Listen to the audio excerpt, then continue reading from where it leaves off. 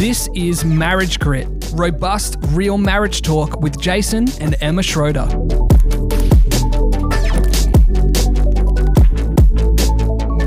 And welcome to Marriage Grit. Grit, by definition, is courage, passion, resolve, and strength of character. We're excited to stand with you as together we build these sorts of marriages. This is what we believe a Jesus gives life to the full marriage looks like. Yes, welcome back to season 4, everybody, with our expert minis and our book last month. And this month is Sheet Music, the sex book. It's true, with internationally renowned Christian psychologist, Dr. Kevin Leman. Yeah, hey. So last month we were in chapter 2 called Crowded Bed. And today, this month, we are bouncing out of chapter 13 called Sexual IQ. Correct. So, good people. Yeah. How is your sexual IQ? What a question. How's your sexual intelligence? And what's been referred to here is not how much you know about the mechanics or what you have seen coming our way through media, and because we can certainly be, experts to some degree, but really what is most critical and what is being described here in this chapter is how is your sexual IQ as it relates to your partner. So how much do you understand your spouse's personal likes and dislikes? Yeah. It's a really interesting question, right? Yeah. Have you spent time really considering these things? Pondering, planning, pondering, journaling, drawing some diagrams. Yeah, I'm into this. So you can really build your sexual IQ. Yeah. And so that's this chapter. Really goes through it, gives a whole lot of examples of what does your spouse like and dislike, just to spur some thought. And then if you're a younger married couple, this is just a beautiful place of discovery. Yeah. Through conversation and through experience. A lifetime of intimacy. Nice. And so Leman here would talk about the fact that when it comes to sex, we spend, what does he say, 99.9% of the time actually having sex, but 0.1% talking about it. So he said that's from his practice. Yeah. What he's discovered with most couples, they just get into it. Yep.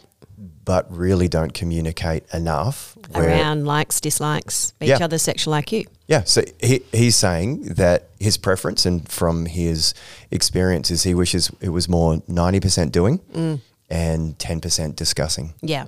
So that's quite a fair chunk of communication. Yeah. Yeah, 10% discussing actually what you like and dislike. And so, I mean, the reality is that that's potentially quite a tricky conversation to have, isn't it? Like, how do you actually bring that up? What does that look like? And we kind of touched on this last month, the whole idea of actually needing to communicate in this space, communicate around your rule books.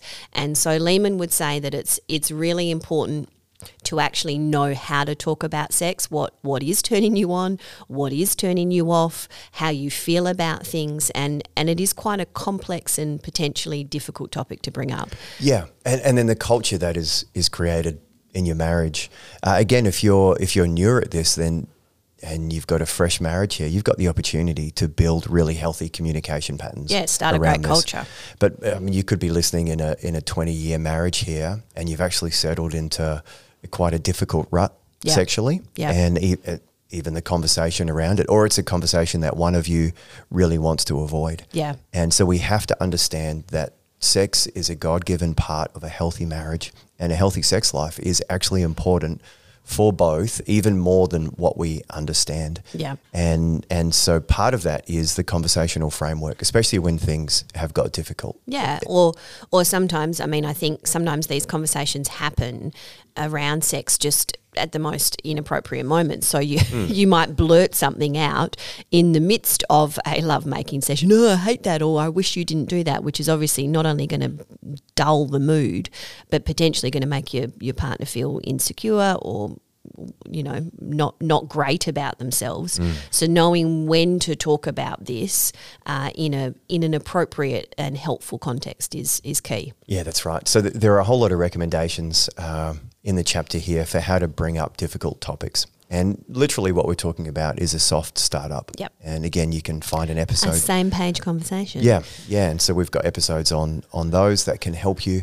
And so finding the right entry point to the conversation at the right time is a critical component for how we actually love each other. Yeah. Just forcing a discussion is not an appropriate or an effective way to communicate, and it doesn't actually show love in the best of ways. Well, it can actually be quite damaging. It can actually have really negative results if it's brought up.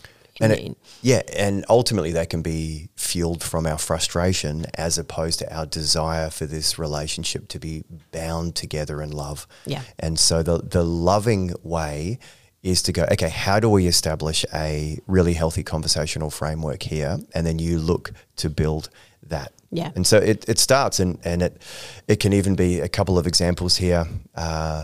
Look, babe, I know it can be embarrassing talking about sex, but we're both adults and can we figure this out together? Yeah.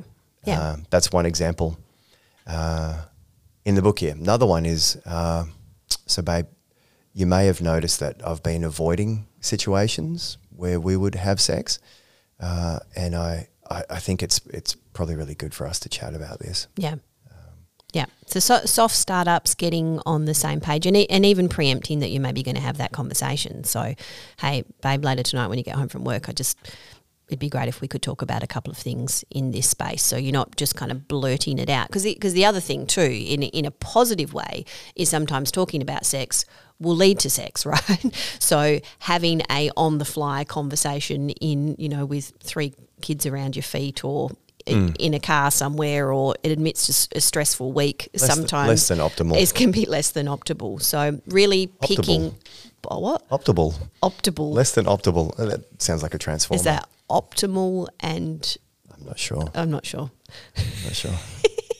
Love it when you say optimal. Is that a turn on? Is it optimal? That may segue us to the psychology of seduction. Yeah. Em uses made up words. That's her strategy. That's all I need to do. Hey, babe. So look, we've been married nearly 25 years, right? And it's important, I guess, to put on the table that we're still a work in progress in this regard in terms of our own sexual IQs with each other. This has been, a long, deep, rich journey that we are still very much in. Hey, babe. Yeah, with endless conversations. We've done that differently through the years, and so we have started this journey on completely different pages when it comes to what healthy sex could and should look like. Yep. Very different scripts that different rule books. Yep. And so we've had to do a lot of work to try and find some level of healthy compromise somewhere in the middle. Yeah, because physical touch in terms of love languages is, well, Jason and I joke, it's certainly in my bottom. not my I do like your bottom. It's certainly in the bottom of my list, but sometimes doesn't even make it onto the radar. If there are 5 love languages, physical touch rates 7 for M. 922. And whereas it's 1.A * for me. In other words, it's his top, but hilariously, it's like his top.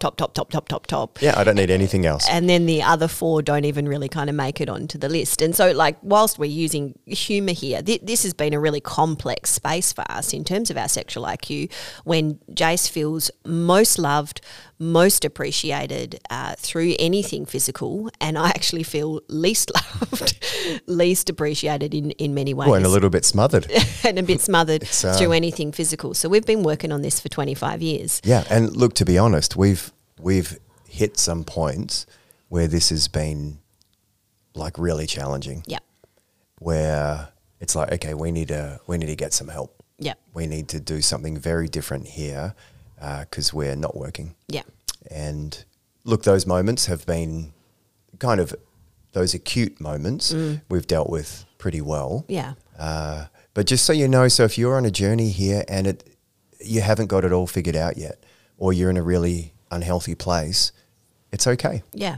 It's actually very normal. Yeah, we've got a glorious marriage, but it's got this tension point, which we're never going to be on the same page. That's the thing. That we're very different humans, and it's actually some of the most glorious shaping in both of us that God's done has been because of this point of frustration. Yeah. Where we both have to move quite far off what would be our Optimum.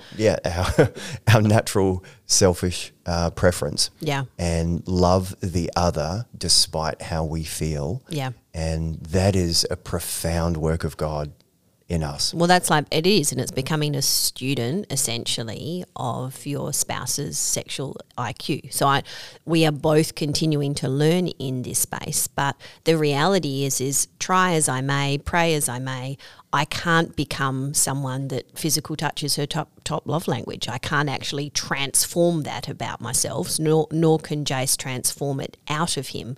So it's that whole tension to manage. Aging does help a little bit. There is that whole thing about, conflict resolution, but the reality, and we've talked about this before on this podcast, is not all conflicts are actually solvable. Yeah. Some of them you just have to learn to manage. And for us, this has been our reoccurring managing of tension point. And so we have some wonderful moments. Yes. And I'd say it's healthy. Yeah. But and it's better than it Yeah. better than it was early in our married life, for sure. Yeah. But we would still, if we had our exact preference, it would look different. Yeah. And so if that's you, it's okay. Yeah. And again, let that be a beautiful shaping tool in God's hands to form us into a person more well-rounded in love. Yes.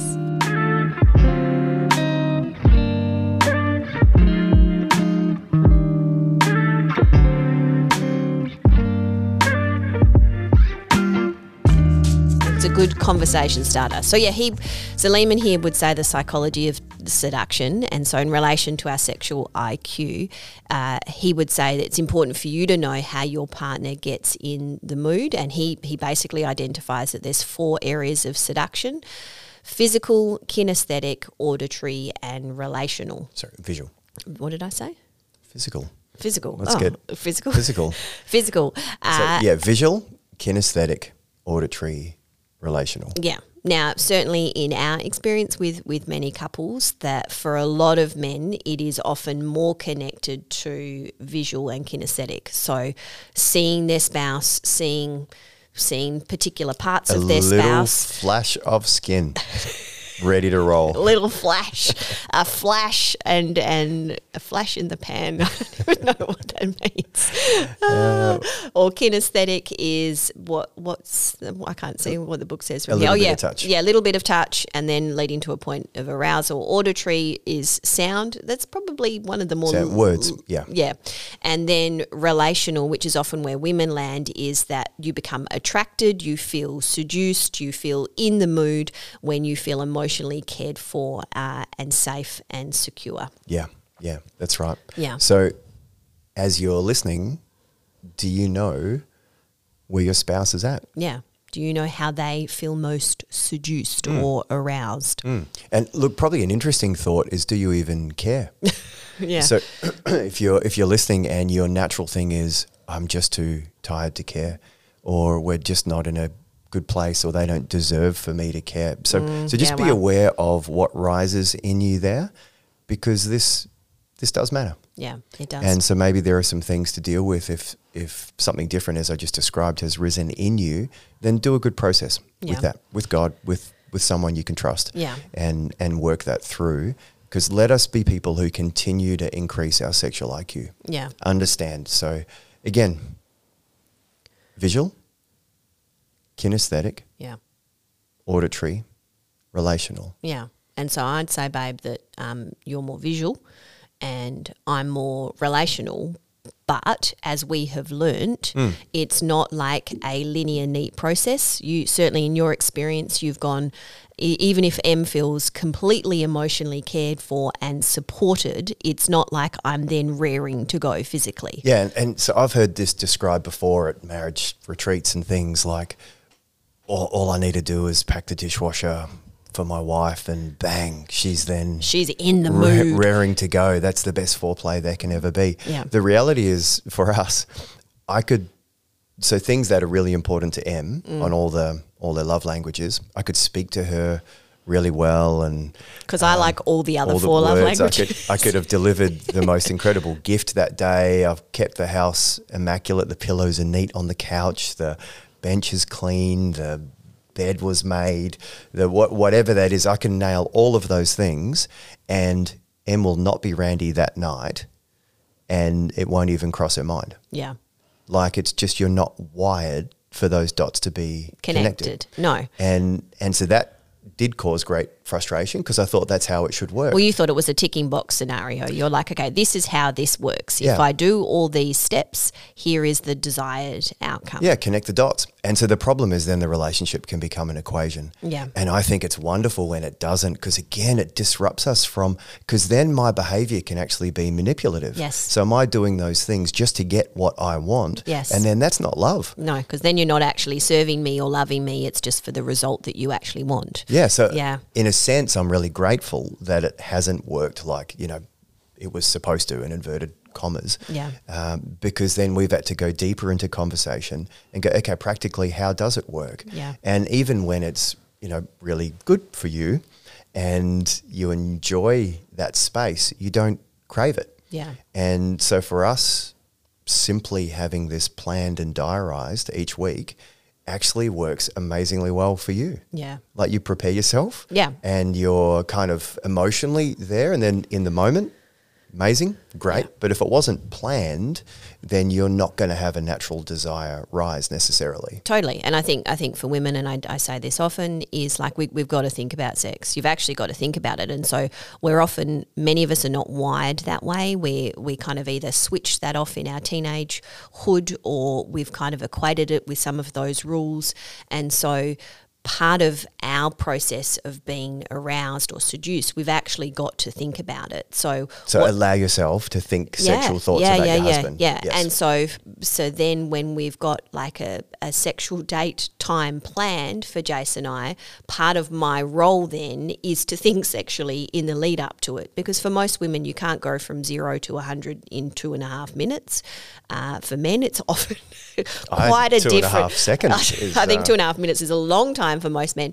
So you've kind of got to get yourself into that thinking space. And so whilst Jace has said, that dots weren't connected and he would try things and didn't necessarily have the outcome, I think one thing we have seen in that space though is at least not necessarily me being ready to go, but there is a greater willingness or an openness in that space has improved in some ways, where I've at least gone, oh, okay, this is where he's wanting to head there. I'm not there in my body or my thinking, but I'm going to allow myself to be. And so what does this look like for you? How do you make this work for you and ultimately increase your sexual IQ? Understand your spouse. Yeah. What works? What doesn't, and engage in those conversations. And we've reached a healthy point now because we've experimented with a lot of things, and we've had relentless communication that we've pushed into at the right time and in a loving way. And our sexual IQs have increased. Yeah. And that has been a beautiful thing on this 25-year journey we're on. Everybody wins. Yeah. So engage, have those conversations, cheering you on. Yeah. See you next month, good people. Remember, we didn't sign up for easy, we signed up for gritty, because our world needs robust, healthy marriages. Mistakes and mess are inevitable, so let's stay committed to tenacious growth together. We believe in you. We are praying for you. It is so worth it. Thank you for joining us at the Marriage Grit podcast. If you'd like to connect further, go to our Marriage Grit Facebook page or email us at marriagegrit@c3hh.com.au.